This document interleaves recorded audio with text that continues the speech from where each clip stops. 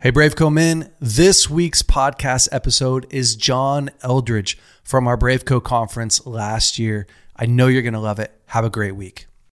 We live in a time where masculinity is shamed and men don't know what it means to be a man. As a pastor and counselor, I've spent the better part of my life equipping and training others.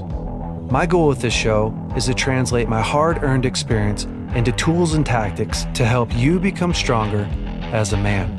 This is the Braveco podcast. I'm your host, Jason Valentin.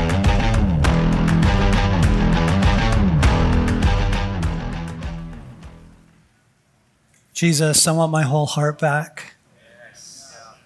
Just linger with that for a moment. Jesus, I want my whole heart back. Jesus, I want my whole heart back. I want my whole heart back.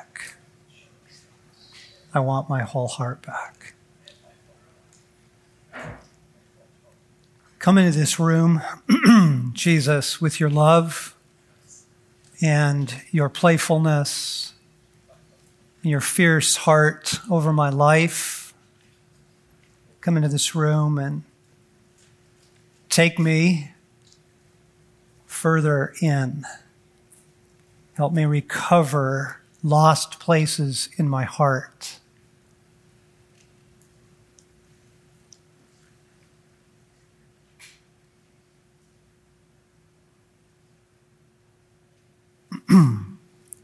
We reject fear and we reject pressure.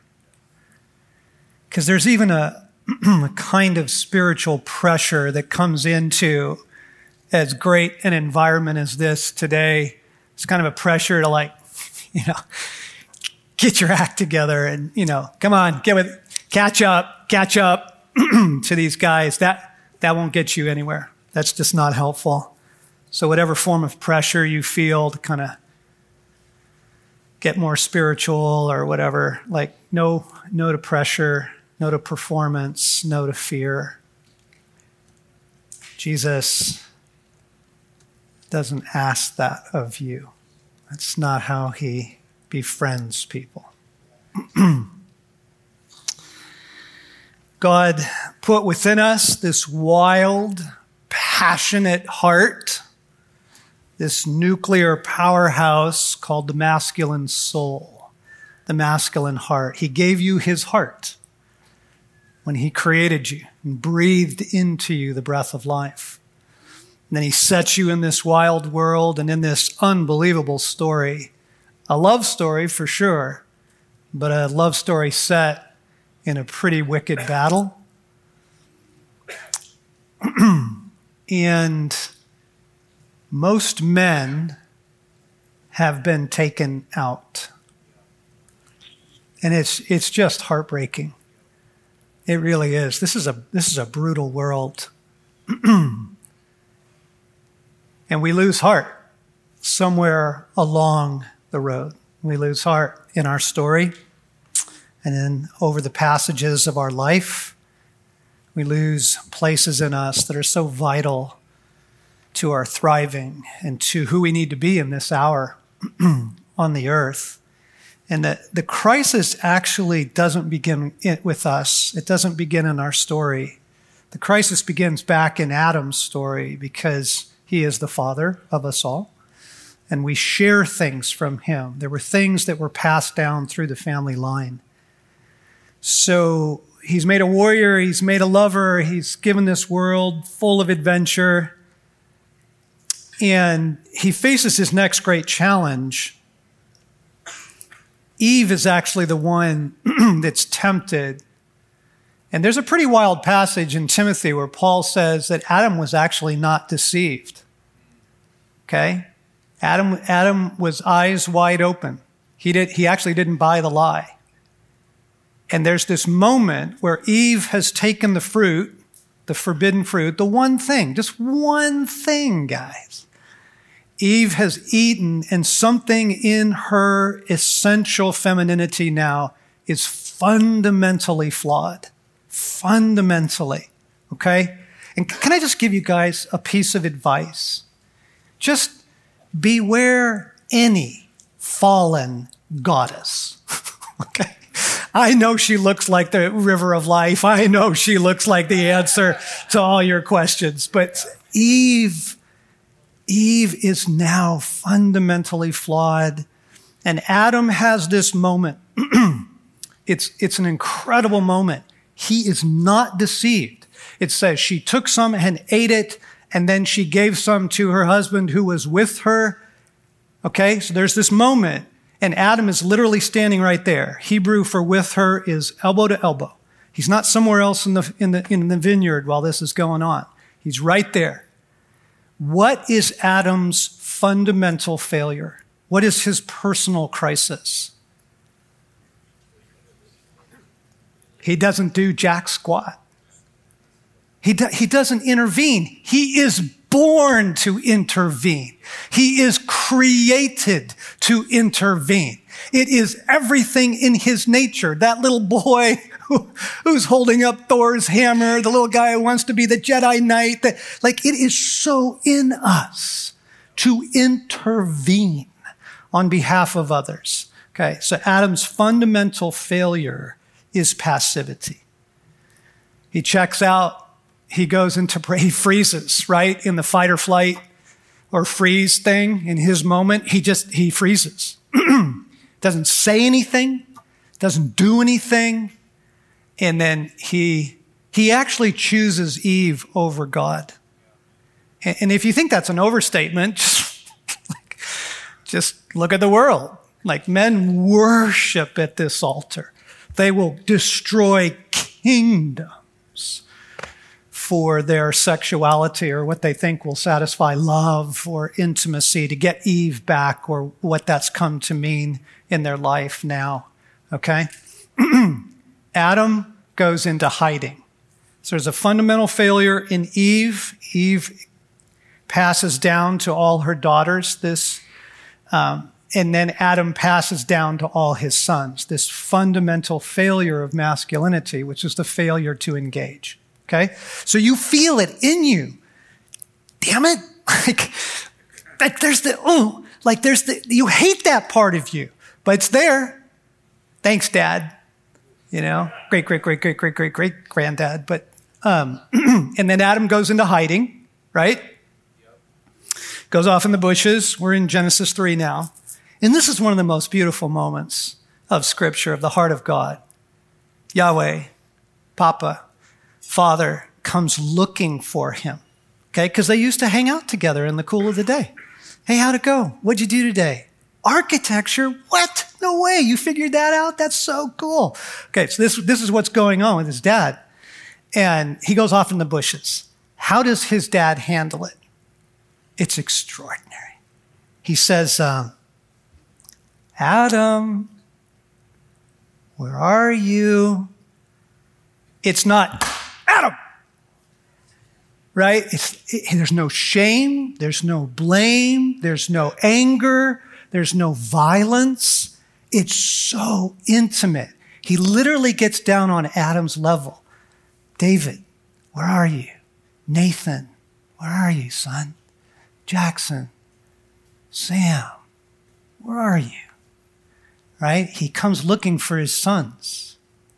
Okay? Adam comes out of the bushes and he says the most essential verse for masculinity that you'll get.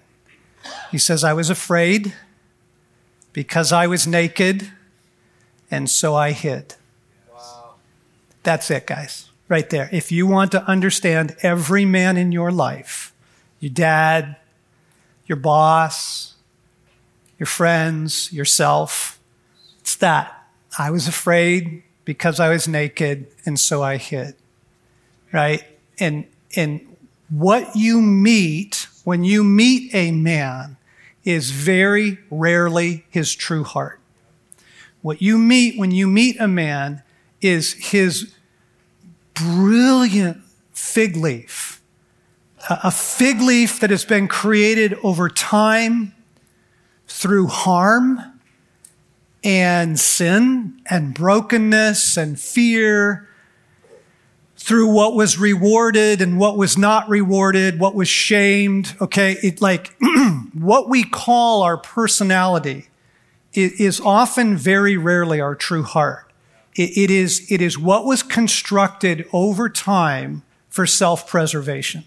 And this is what Danny was talking about this morning. He says that fundamental drive for self-preservation is essential. And it's a really good drive, by the way. Like, it saves people, from automobile accidents and doing really dumb stuff. But that also can take us away from the love of God. Yeah. It takes us into hiding.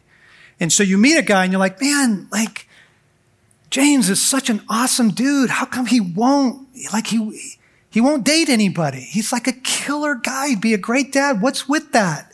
Okay? You're running into his fig leaf. There's a story there. There's always a story, and you go, Nate is hysterical. The guy is a crack up to have around, but you can't ever have a serious conversation with him. What's with that? Okay? What you meet when you meet a man is a brilliant disguise. It is the false self. It is constructed over time out of that verse. Afraid of fundamental exposure, and so we hide.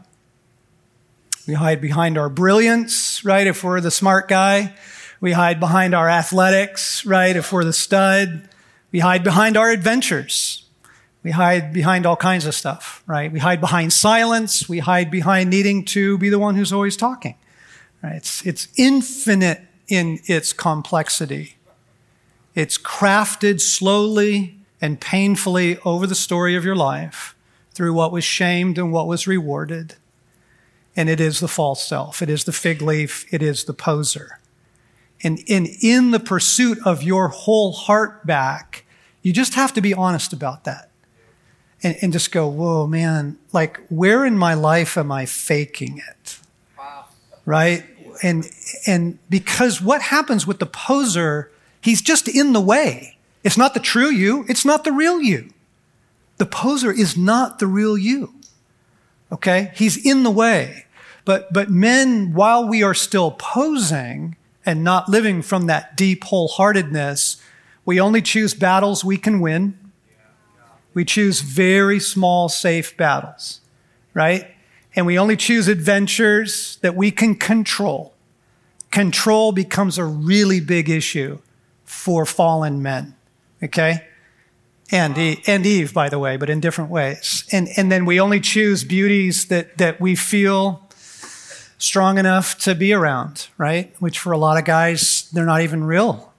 It's not even a real woman, right? It's online, it's images, that sort of thing. And the thing about pornography is you don't have to be a man, right? You don't have to talk to her.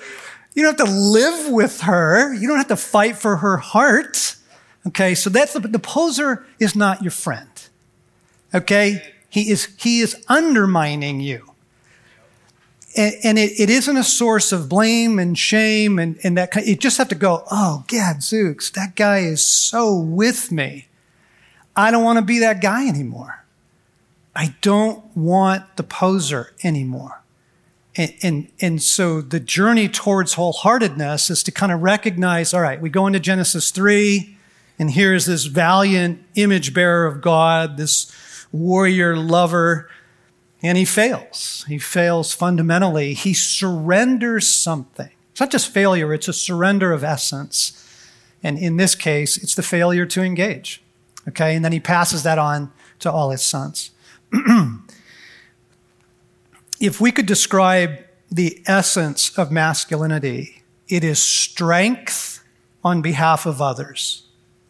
That's what masculinity is. So in 9/11, when everybody was running down the stairs, in the Trade Center, there were a group of men who were running up, right? The pararescue guy, firefighter guys, right? That's masculinity. When the aid workers were taken hostage by the Somali pirates and the SEALs went in to rescue them, they literally shielded the woman and her colleague with their bodies from gunfire while the helicopters came in to get them out. That's masculinity. It is strength on behalf of others. Okay? It is strength in the service of love. Okay, so we know this. We know this. Like, this is so deep in us. We know, every man knows in the core of his being that we are made to come through. We know it.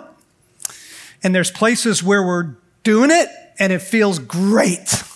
It feels great to come through, doesn't it? So just like crush it at work, or like kill it in a conversation with somebody, or love your wife well. It feels great. And then, the places that we don't feel like we're crushing it are the places that we run from. Okay, so what men do is they gravitate towards where they feel powerful, and they stay away from anything that could expose them of not having what it takes.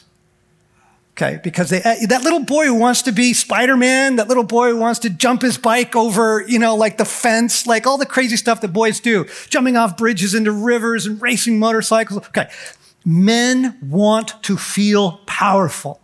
This is so core. We want our words to matter. We want our thoughts to matter. When we walk into the room, we want it to matter. Okay, and so the core fear and the core question of every man is, do I have what it takes? Do I have what it takes? And because of the poser, what we tend to do is gravitate to those places where it feels like we do, or we're at least getting a little bit of gratitude and thanks and applause from the world, and we stay away from anything. So there's guys who would never go to the gym, never, because they fear exposure there. But man, like in their medical practice, they're the hero, and so they give their life to it. They feel strong there, they feel weak, right? And on and on and on it goes, right?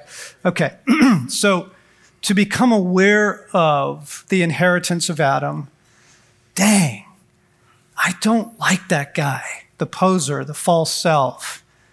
I want my whole heart back. There's a story. There's always a story, okay? I want you to just do a quick exercise. We'll start this session with an exercise.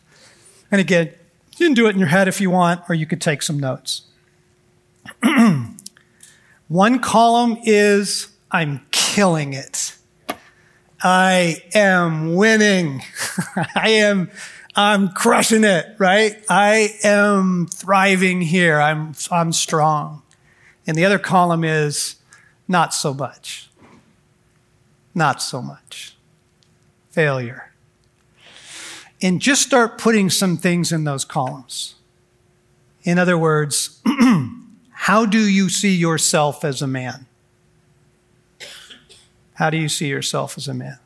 Where are you coming through? Where you feel powerful, strong, loving, engaged?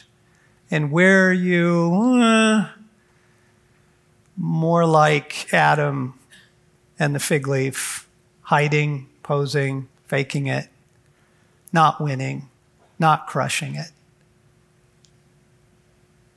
Just give that a second. Think about those two columns: marriage, work, friends, God. Like, where would you put kind of the vital things of your life? Career, romance.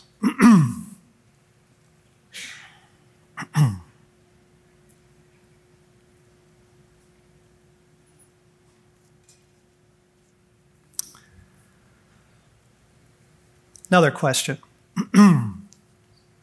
How would the people who know you best describe you as a man?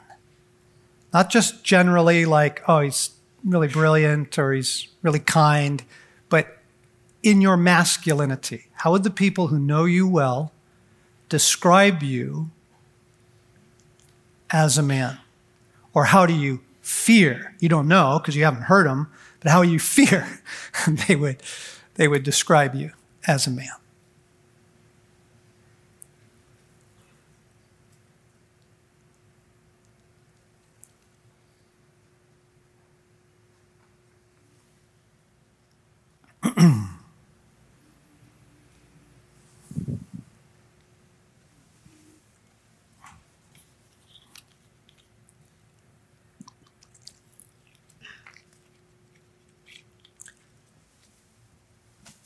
Every little boy comes into this world with the Imago Dei, okay? But because of the brokenness of the world, every little boy comes into the world with a fundamental need and a fundamental question. And the fundamental need is for love, particularly father love, masculine love. And the question is, do I have what it takes? Because he knows. The core of our being, I am made to come through. Can I? Like when the rubber meets the road, when the crisis hits, when the marriage goes sideways, when the daughter is dating a really bad guy, when you lose your job, you live in a culture like ours, do I have what it takes? Okay, fundamental question. The fundamental search is for love and validation. This is every little boy. Okay? And how that was met, how that was answered for you, has shaped you into the man you are and are not today. Okay? Love and validation. This is so deep, you actually see the need in the life of Jesus. So Jesus is the Son of God, but he is also the Son of Man, and his humanity is 100% real. When it says he was tired, he's not faking it. When it says he was hungry, he's not faking it. Okay?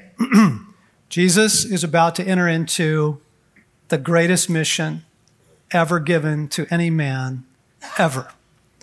And he's baptized by his cousin in the Jordan, and he comes up out of the water, and the Father can't restrain himself. Like, he literally speaks out loud. It only happens a couple times in all of human history. Okay? And you remember what he says? He says, Jesus, I adore you, and you have what it takes. This is my beloved Son. I adore you. I adore you. In him, I am proud. You have what it takes, son. You're the real deal. You are the real deal. You see, you go, holy cow. If Jesus of Nazareth, like the rest of us probably have a pretty big tank that needs to get filled. Right? Yeah. If he needed it, how much more did we?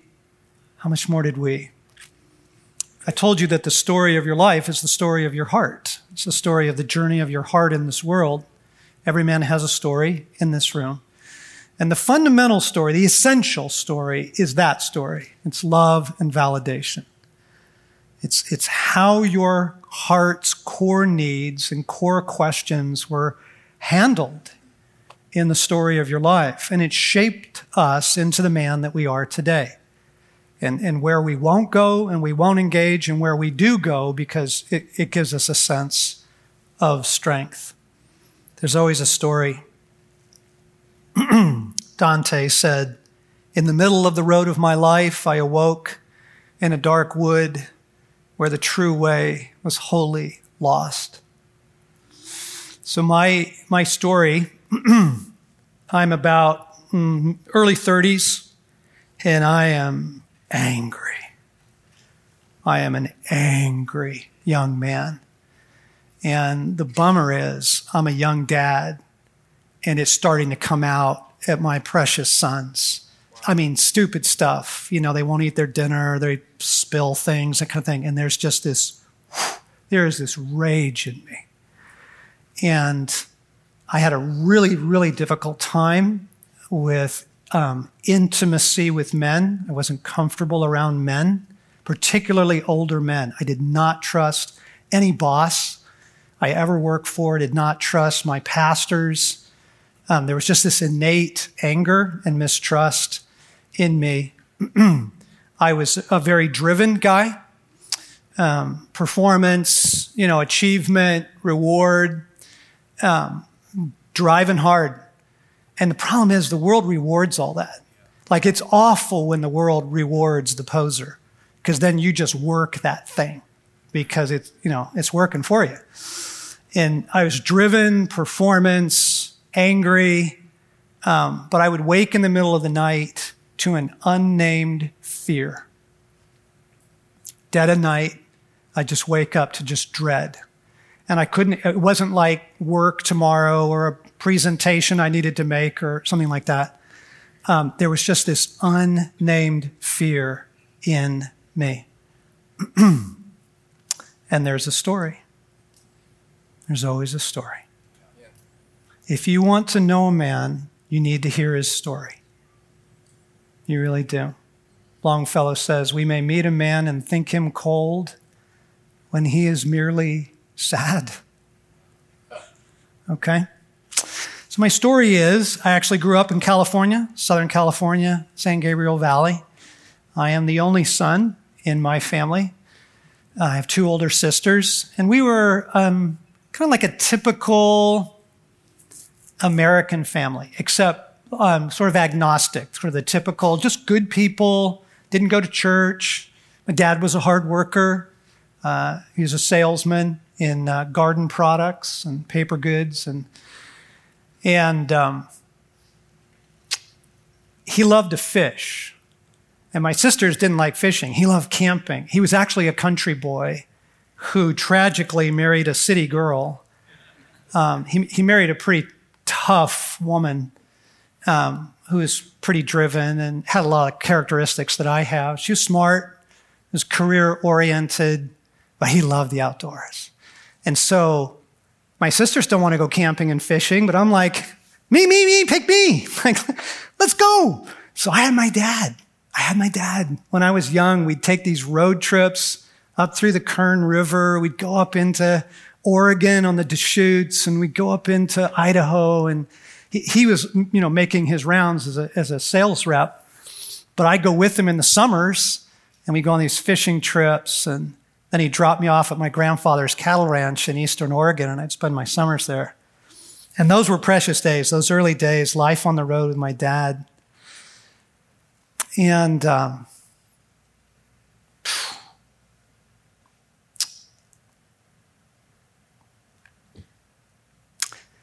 lost it all.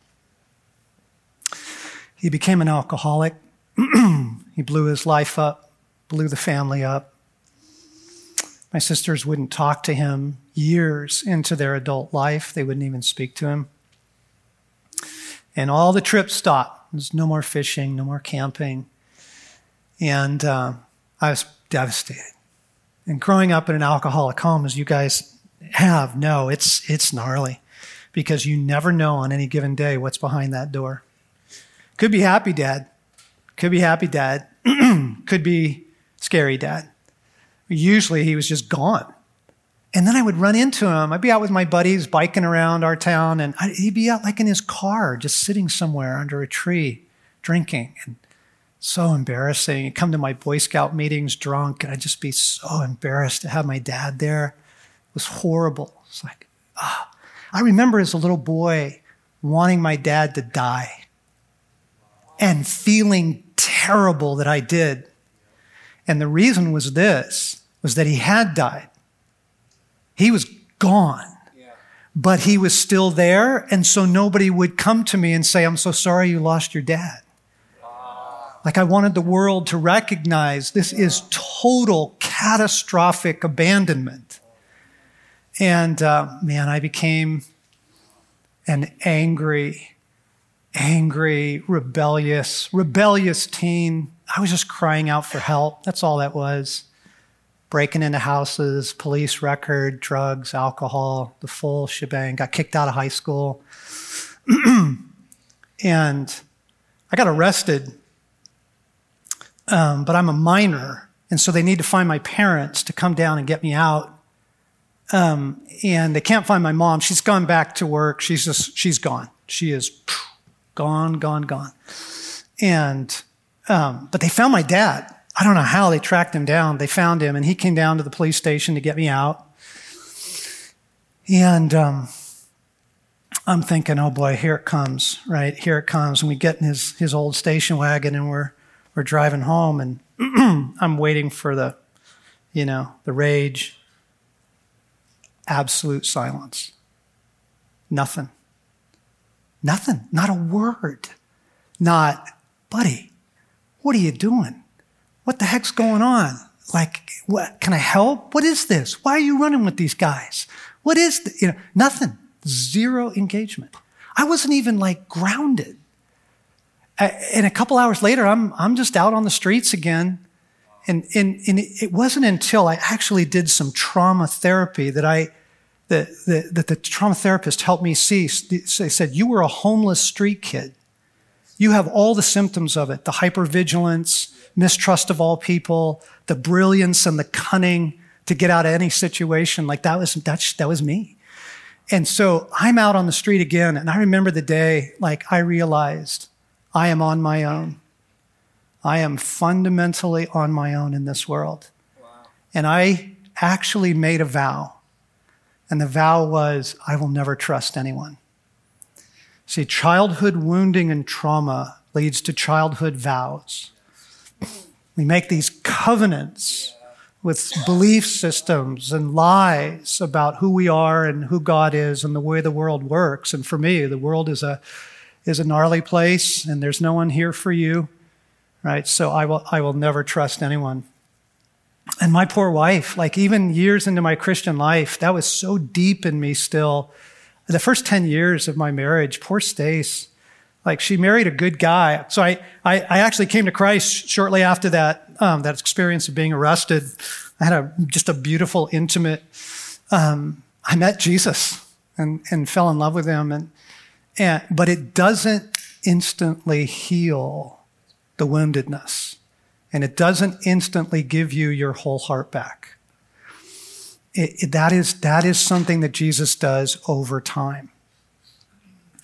And so I'm in, but I'm still that driven, angry guy that doesn't want to be around older men, and all that father wound stuff in me, and the rage and the hypervigilance and the street kid and poor Stacy, 10 years of marriage. If you'd have asked her, does he love you? She would have said, oh yeah, he does. He's great. He's faithful. No affairs. If you would have asked her, do you feel needed? She would have said, oh no. No, there's no access to his heart. He's a fortress. He is a fortressed man. And I just wouldn't trust anyone with my heart. And I tried to bury it. Thinking if I can just bury the pain, then I can kind of get on with the Christian life and being a good dad and all that. And then the story I told you, the anger starts coming out of my sons, the rage, and there's always a story. There's always a story, right? The guy that we were talking about who's just a jokester and he can't ever be serious. There's a story behind that. The guy who's always at the gym, there's a story behind that. The guy that just still can't get into a relationship, and he's 52, there's a story behind that. Every man has a story. Love and validation. Am I deeply and profoundly loved? And do I have what it takes? So let's circle back to what little boys need for a moment. I actually loved raising boys. I still love being a dad. I'm more a dad now than I've ever been. That was a big surprise to me. I kind of thought you finished, and but their problems just get bigger. I loved it. I actually loved it. I love being a dad. And we would go on these adventures, taught my sons, I was a rock climber, and taught my sons to climb as a fly fisherman, taught my sons to fish, took them fishing like my dad took me. But our favorite times, there was this precious moment in the day. So we're living in a small house in Southern California. All three boys were in one bedroom. And I would go in the bedroom at bedtime. I'd lay down on the floor and I would tell them stories about the West. Once upon a time, there were three cowboys named Sam, Blaine, and Luke. And they lived in the West. And I would tell these stories. It was intimate. Snuggle time, wrestle time. They loved to feel daddy's whiskers on their cheeks, right? That's beloved son. That's the delight. It's the ice cream, the baseball games. It's playing catch, right? Learning to ride bikes together, right? The beloved son, the boy needs to know He craves. My dad thinks I hung the moon. My dad loves to be with me, delights in me, loves the things I love, right? He's into I like to read. My dad reads to me. Or we like to ride bikes. My dad rides bikes. Like, he loves me. My dad loves that fundamental need of love. And then that fundamental need for validation. Do I have what it takes? Is a question that first is answered by the Father. Masculinity is bestowed by masculinity. You can't get it from any other source. You can't get it from the woman. You can't get it from the tribe of boys. You can only get it from men in your life. And it starts with the Father. And the goal was, the reason I took him climbing was so I could validate him. And it'd be like, whoa, Tiger, yes, you killed it. I can't believe you did that. It was amazing. And it was all these opportunities to raise the question. We'd be on a little rock, but they'd be there, and I got them on a rope, top rope. And they'd be looking back and I'm like, you are killing it. You are a wild man. And the precious day that Samuel did the climb and now Blaine's doing it, Samuel kind of comes up to me after and he says, Dad, did you really think I was a wild man up there? Come on. Like, that's golden. That's golden. And because you learn that you have what it takes from the words of your Father and from experiences over time that he arranges for you to discover it for yourself. So it's beautiful to be told, you need to be told, but you also need to discover for yourself. Wow. We'd be fishing up on Lake Isabella and I'd be catching them. And I remember I got to be a better fisherman than my dad. And he loved it. He absolutely loved it. He's like, way to go, Tiger. Bring him in. Whoa, that's bigger than mine. Man, you are doing it. And it was the delight and the affirmation. This is the core need. And in my life, all that got taken away. All that went into absolute heartache and tragedy and loss. If you could listen to the stories of the men in this room, there is enough pain in this room to sink an aircraft carrier. Like, you don't get through this war-torn world without being seriously wounded. And sometimes it's the dad, sometimes it's the mom, sometimes it's a first girlfriend, right? Or your priest, or a coach, right? An older brother. My pal, Bart, had a crisis in his life. He was like 45, he was a private pilot.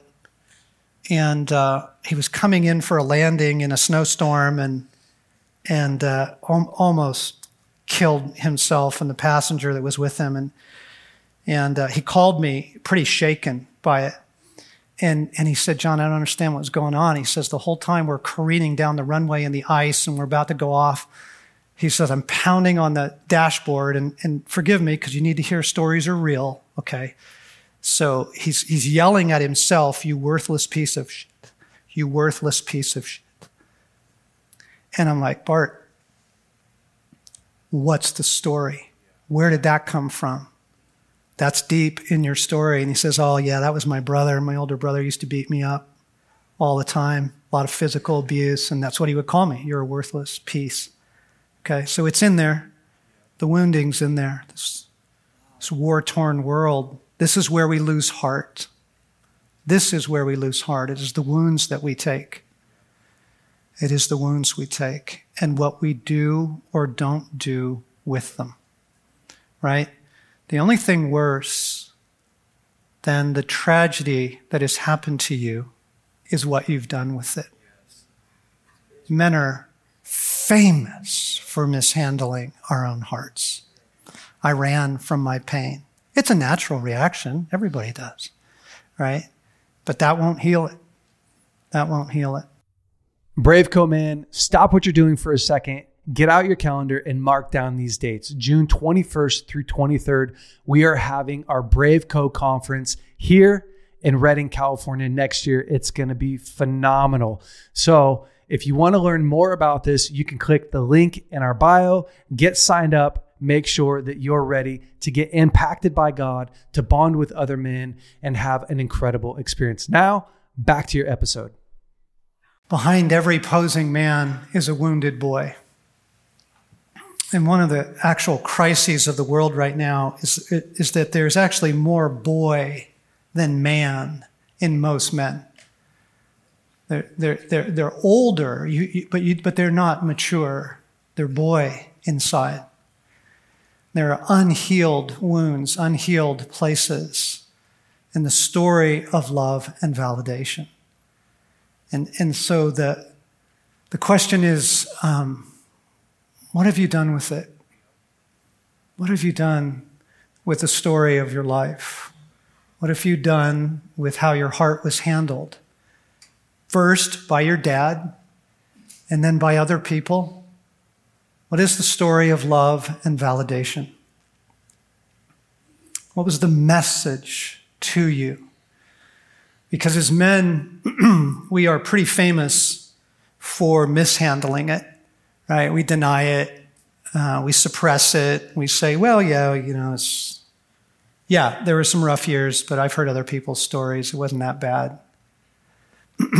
A father who is home and part of your life, but never tells you he loves you, is a father who has profoundly wounded you.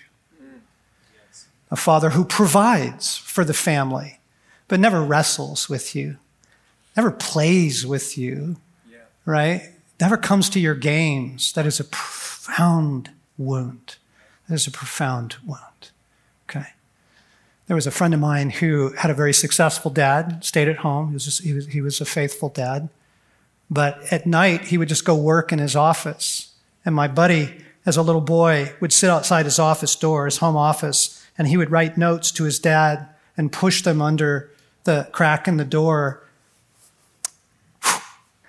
And he said to me, I just wish once he would have pushed a note back.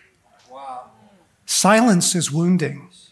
Passivity is wounding. Failure to engage, and then, ooh, holy cow, the affairs, the divorce, the rejection, right? Your dad choosing another woman, another family, the alcohol, the violence, right? Every man has a story. It shaped us. The drivenness, the performance, the anger for me, for another man, the fear, the hiding, the withdrawal, the lack of engagement, right? For another guy, the laughter, the jokester, right? The class president, life of the party. It shaped us. It shaped us. Your story has shaped you profoundly. And the really good news, guys, is all of your addictions are from your wounds. They're not about your addictions. And it often has very little to do with your sin. What you're doing is you're medicating, okay? So like alcohol, substance abuse, sex, man, sex just feels like, ooh, it's gonna bring love and validation, right? So much pornography is about love and validation. For a moment, you feel loved and you feel validated, okay? So all your addictions, the beautiful thing is there's freedom there if you will deal with the wounded heart, if you will get your whole heart back. So what I'd like to ask you is, are you able to name your wound? Are you able to name how your heart was handled when you were a boy? What was the message of love? Was it conditional? You're loved if you obey. You're loved if you go to church every Sunday and Wednesday. You're loved, right? If you get good grades, or is there? What was the message of love? Was there intimacy?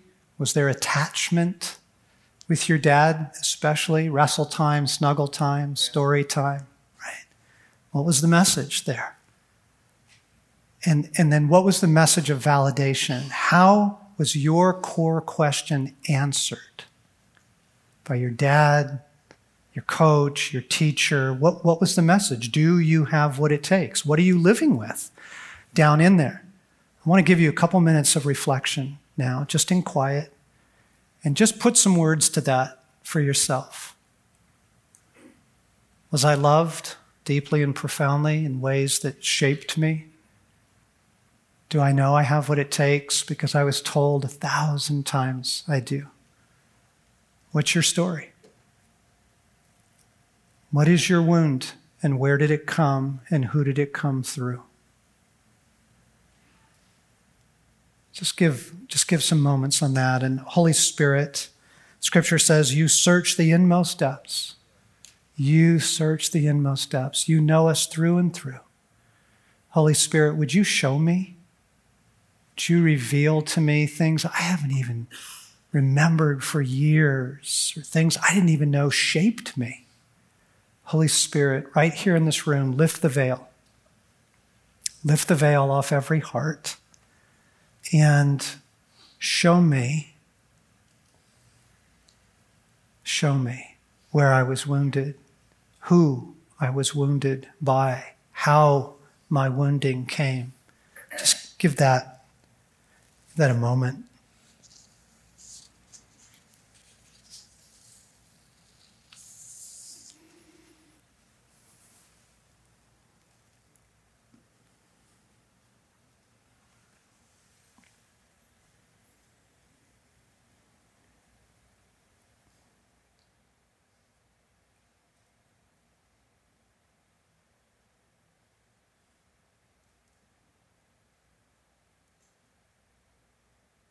If all that feels a little foggy to you right now, you can also just ask, well, where did this poser come from? Where did that come from? Why do I need everybody's approval? Why am I so angry? Why am I afraid to speak up? That'll take you through the same door. It'll take you back to the wounded heart. Who wounded you? What was the message?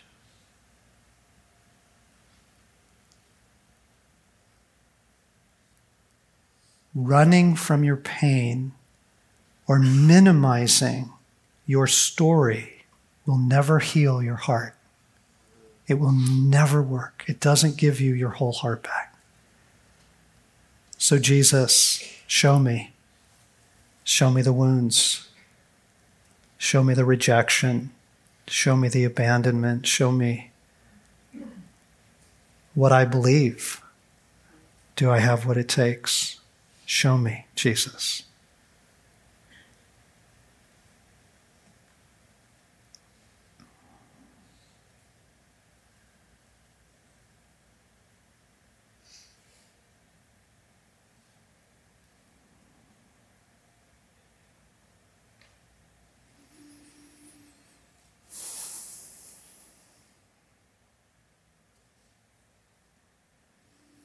Guys, just another way to get to this as we're sitting here in prayer is just to ask yourself, what do I believe about myself as a man?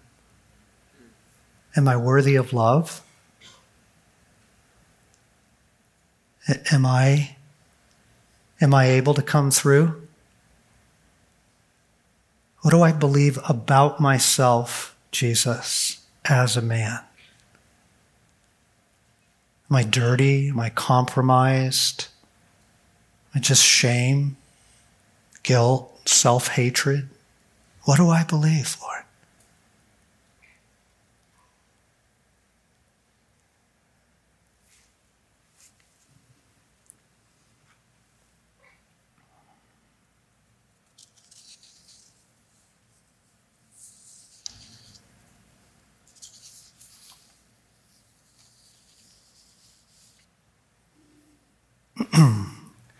What we're doing today is we're looking for the lost places of our hearts.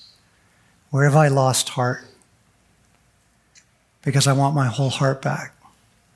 And for most of us, it begins back in childhood, and it begins with our wounds, begins with our wounding. And then the way our wounding shaped our relationships, everything, school, career, friendships, all of that stuff, right? It rips you off of life. It rips you off. Most of us won't go there. And so God has to sneak up on us. And he will arrange for things to happen in your adult life that repeat what happened to you as a child. There'll be like a big betrayal. A church will turn on you. You're the pastor and they just fire you one day. Or your wife walks out on you and it's rejection again. Or he will literally arrange for that, because he's trying to get to the wounded heart and you're not giving him access. You're not letting him go there. He will sneak up on you. He will arrange for the poser to stop working. The poser comes crashing down. Nobody thinks you're funny anymore. You're not getting invited to go on the adventure trips. Right? Something happens.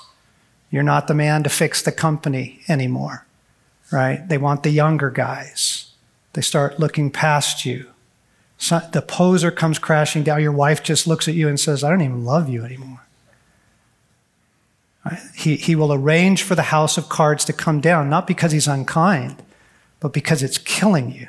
The poser is hiding the wounds, and the unhealed wounds are going to blow up your life.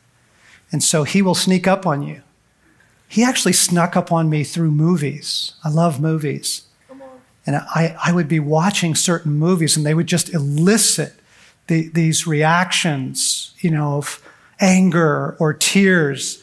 The movie A River Runs Through It absolutely devastated me when it came out. Some of you remember it's a fly fishing story, and it's alcohol, and it's a family that kind of falls apart. It's not an exact replication of my story, but it was close enough, because at the end of the movie, he's alone and he's fishing by himself. And I am weeping in the theater at 31 years old. And I couldn't have told you why. That's how out of touch I was. I was just weeping at abandonment, heartache, loss, the loss of father, no more fishing. And then it was about 6 months later, because I did fish alone. Right? I kept fishing, and I taught myself to fly fish. And we moved to Colorado, and I love fly fishing, and I'd go alone. Why am I fishing alone? And I remember coming back one evening, and I'm pacing back and forth in the kitchen, and I'm upset kind of thing. And Stacy's like, honey, what's up? I don't know. And then out of my mouth comes the phrase, I'll never find him out there. Oh, I had no idea that for 35 years, I was looking for my father on the river. Right? So God will sneak up on you to get you to deal with your wounded heart, to let him in, to give him access. That famous passage we misquoted a ton because we think it's about evangelism. Behold, I stand at the door and knock. If anyone will open the door. It's a letter to the church. It's a letter to believers. And Jesus is saying, I am asking for you to open the door of your heart to me in these places, and I will come in. I will come in. I will give you your heart back. The message of the gospel is unbelievable. In Isaiah 61, this is Jesus' favorite verse. He picks it to announce his coming, his mission, right? The Gospel of Luke, he quotes Isaiah 61, and he says, the Spirit of the Sovereign Lord is on me. He's anointed me for this mission. Here is what I'm here to do. I'm here to heal your broken heart and set you free. I want to give you back your heart and set you loose. That's what I want to do. It's phenomenal. People don't even know what the invitation of the gospel is. If they did, they would be ripping roofs off churches to get in. It's like, wait, what? Like, God cares about my heart, my story, my wounds. He actually can come inside of me, and he can go back in my story and heal my wounds. He can give me back my heart and make me whole. And he can set you free. That's the offer of the gospel. That's what it's all about. It's just extraordinary. but he waits till you're ready. He waits till you're ready. And it's super kind. It's super kind. He'll wait 60 years. You have to be ready. And you have to be, the door opens from the inside. Isn't that fascinating? The door opens from the inside. So in order to open the door to Jesus, you have to go back there. You got to go back to 5 years old in LA. You have to go back to 7 years old in Reno. You have to go back to 12 years old in Detroit. You got to go back. You got to go back to that place in your heart where you lost heart. And you open the door from the inside. You give Jesus permission to come in and to heal your heart. And it usually involves forgiving the people who hurt you. Yes. It's pretty big. Oh man, it took me a long time to forgive my dad. And I actually had a pretty remarkable moment in prayer this summer. I was just in an intimate time of prayer with Jesus. And all of a sudden, he kind of brings a memory of my dad up, like my dad's face is there. And that's not happy for me. Those aren't good feelings. But my dad was young and he was kind and he was kind of looking at me with kindness. And I realized, oh man, I still haven't forgiven you. And I forgive you. I forgive you. I forgive you. Because I want my heart back. Right? You got to release the people. You got to release the people. You really do. And then we invite him in to do the healing work. And there's usually some agreements in there we need to break. Remember mine? I will never trust anyone. Yeah, there's usually some of that down in there. Right? I can never forgive myself, might be one. Right? I'm filled with hate. That could be an agreement. Right? We break those agreements in order to allow Christ in. So what I want to do is walk into that healing experience with you now. Okay? We're just going to give Jesus access. And for some of you right now, you are way more aware of a different wound. It might not be your father wound at all. You're thinking about your divorce or some loss or crisis in your life. That's okay. You go with what Jesus is raising. You go with what he's bringing up in this moment. But the core of the recovery of the boy and the healing of the boy is often either the father wound or the mother wound. So I'm going to explain just a little bit about the mother wound too, because if that's where Jesus takes you. Mother is meant to be mercy. Mercy. That's what femininity brings. Mercy. Mother is meant to be attachment, right? Deep bondedness, literally nursing you eye to eye, attachment. Mother is meant to be unconditional love. Okay, so it may be mother that Jesus takes you to. It's probably father, might be uncle, my buddies. It was his older brother. But let's just let Jesus take us in. We're going to take a little healing journey right now, okay? So you can just kind of get quiet. And again, you can close your eyes or you can keep them open. But this is right now just like sacred space, you and Jesus. Okay, so Jesus, we welcome your presence here in the room. And we pray that your presence comes over each man now, over each heart. Each man now is a sacred space. Each woman that is listening to this is a sacred space. Okay, so we insist on that. Every chair, every man is now a sacred space. This is a holy space here. And we're going to let Jesus come in all of the intimate ways that he comes. Okay? And the first thing Jesus is asking you is, where do you need me? Where do you need me? And some of you, man, you know the answer to that, so tell them. And others go, I don't know. I don't know. Well, just tell them that. I don't know. Jesus, he's asking, where do you need me? Jesus always asks for permission. So what he's asking now is, will you let me in?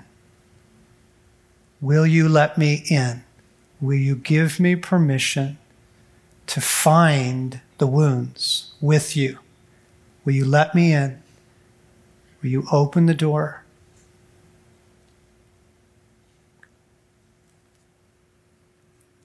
Now, sometimes within us, there's an angry part that doesn't want Jesus in. And that's okay. That's okay. The rest of you can say yes. Okay. The rest of you can say yes. All right, Lord, I need you. I really do. I need you, Jesus. Yeah. And then our prayer is, Jesus, show me the age. Show me the age. How old am I? Jesus, take me back. How old am I? And for some of you, he will take you right to, oh my gosh, it's the playground. I'm 8 years old. I remember it. And for others of you, you'll just start feeling something. You'll feel the sadness, or you'll just feel the grief. You'll feel the fear that you felt as a child, or the aloneness. That's okay. You just go with what Jesus. He's able to get this done. He's brilliant at this. So just don't have to manufacture it. Don't have to make it happen. How old are you? How old are you? And I want you to turn off the adult editor. Okay? The older you, who's just constantly editing everything, just turn that guy off for a minute. Listen to your heart. And you'd be amazed what you hear. Your heart, I'll ask the question, how old are you? And your heart will say, 5. I'm 5. And Jesus says, can I come to you? Can I come to you? Can I come to you? And again, in all the intimate ways this is happening in the room right now, you just say yes, of course. Yes, please, Jesus, yes. Jesus is asking your heart, not your intellect. Who hurt you? Who hurt you? Who hurt you? Who was it? Who hurt you, son? Who hurt you, sweetheart? And he keeps asking, can I come? Can I come? He's asking to come closer, more intimate. He's asking to come deeper. And you just keep saying, okay, yes, yes. You might not see it. That's okay. You might just feel some things. That's okay. All right? He's asking, who hurt you? Who hurt you, son? Who hurt you? I want you to give them to me. I want you to give them to me. I want you to turn them over to me right now. So it's a dad, it's a mom, it's a brother, an uncle, right? Who hurt you? It's your first wife. He's taking men very unique places. I want you to give them to me. I want you to give them to me. And to the best that you can do, Jesus is saying right now, I need you to forgive them. I need you to forgive them. And forgiveness is not saying it didn't matter. Forgiveness is not saying it's not a big deal. Jesus is furious at the people who wounded you, okay? Forgiveness is saying the cross is enough. Because of the cross, I'm not going to punish them. I give them to you, Jesus. The cross is enough. So he's asking, who hurt you? How old are you? Will you let me in? There's some memories that he's taking some of you back to right now. and you just open the door to the memory and go there with Jesus. Go there. You're going to be okay. Now, there are some boys within us that are hiding, and this is very, very common. This is very normal. And Jesus will ask your heart, not your intellect. Okay. He's not asking 47-year-old you. He's asking young you, where are you hiding, son? Where are you hiding? And it's under the bed, in the closet, outside, Who wounded you?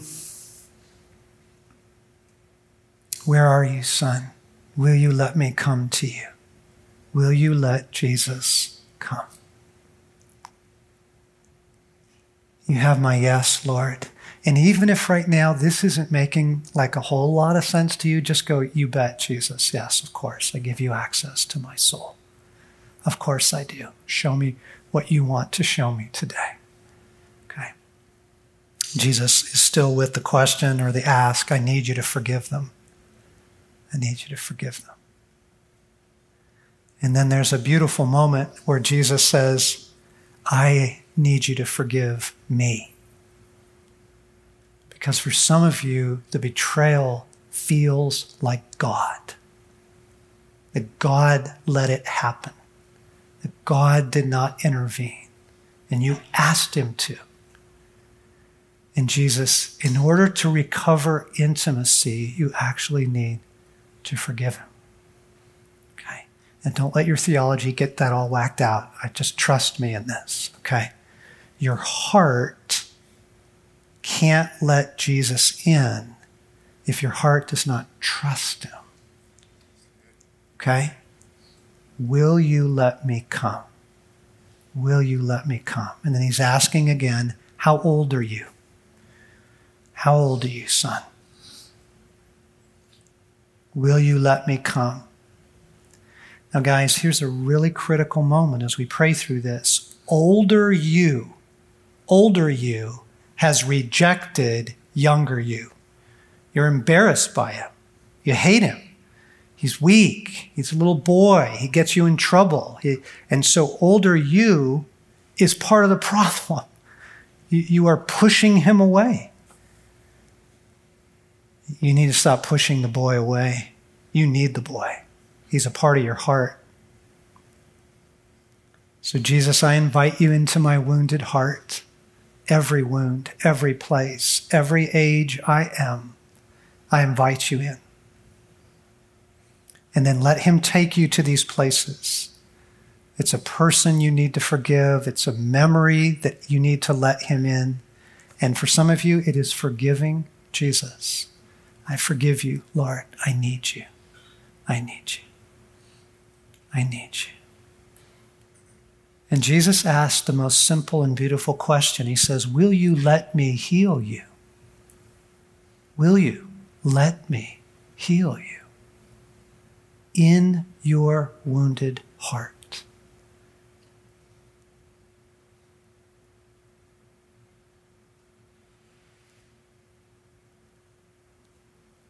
Okay, and then there's the agreements, all right? Lord, what are the agreements that I've made around my wounds? And Jesus responds immediately with, well, what do you think of yourself? What do you say to yourself? Are you stupid idiot? Right? All that stuff we say, all that self-talk.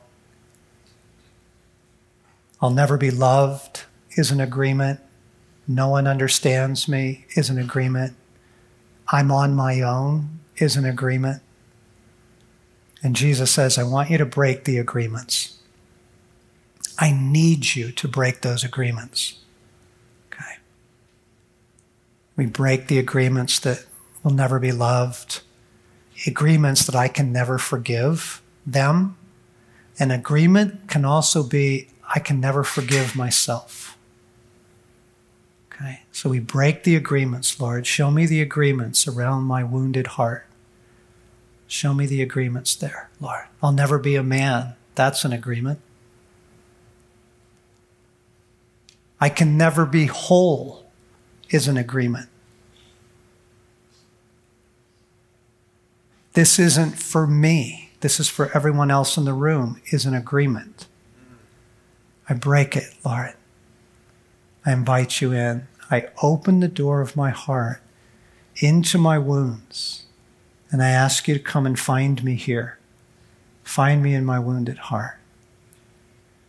Jesus, I pray for your love, and I pray for your validation. I pray you embrace the boy. And sometimes for healing, older you needs to bless younger you. Okay? So I bless younger me. I'm not ashamed of him anymore. I don't hate him. I'm not going to push him away. I bless younger me. I really do. And Jesus, I pray that you would heal this broken heart and set this captive free. Heal this broken heart. Set this captive free. Jesus, I want my whole heart back. I invite you in. And here's the beautiful secret. The soul is healed through union with God. And so as Jesus gets to come in and bring union there, he heals your soul. He heals your heart. So come into this, Lord. Unite yourself to me here. I pray for oneness and I pray for union here in this place. Jesus.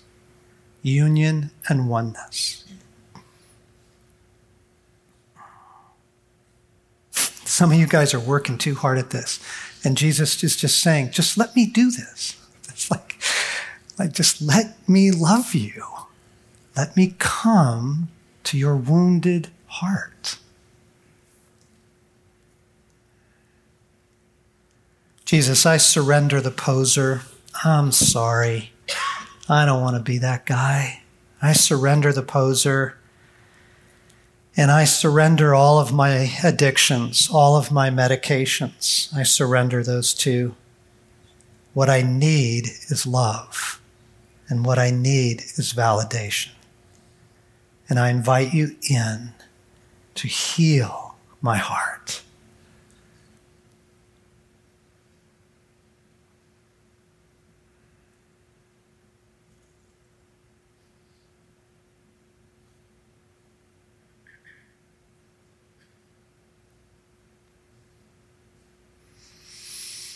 Okay, guys, what we're going to do is something kind of unique in this moment. We can't just go from that,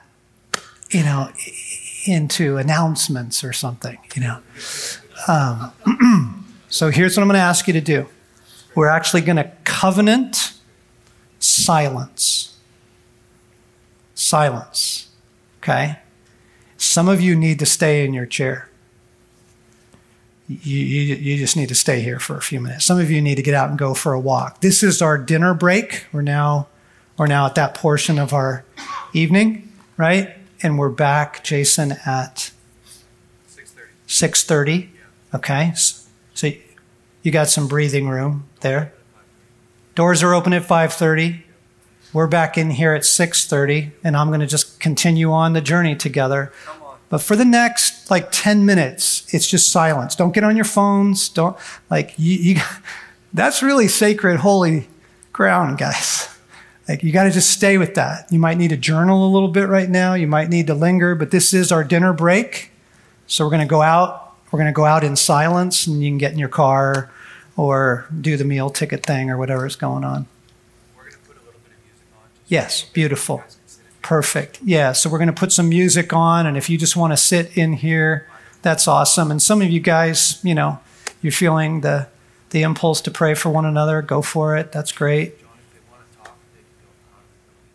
Yeah, there we go. So if you do need to talk, because in here is the silent space, take that outside. Take your conversations outside. But let's just maintain this sacred space. Go out in silence. Enjoy your dinner. Give yourself some breathing room. This is another one of those moments now where Todd's backing off of Shiloh. Just need to breathe a little bit here.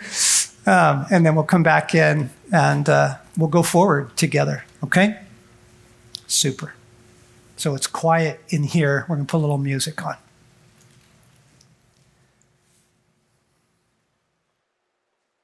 Hey guys, thanks so much for listening to the Brave Co podcast. If you like this podcast, would you please rate it, review it, leave us a great comment. And if you like this episode in particular, share it with your friends and family. That helps us to spread the word. Guys, stay brave. We'll see you next week.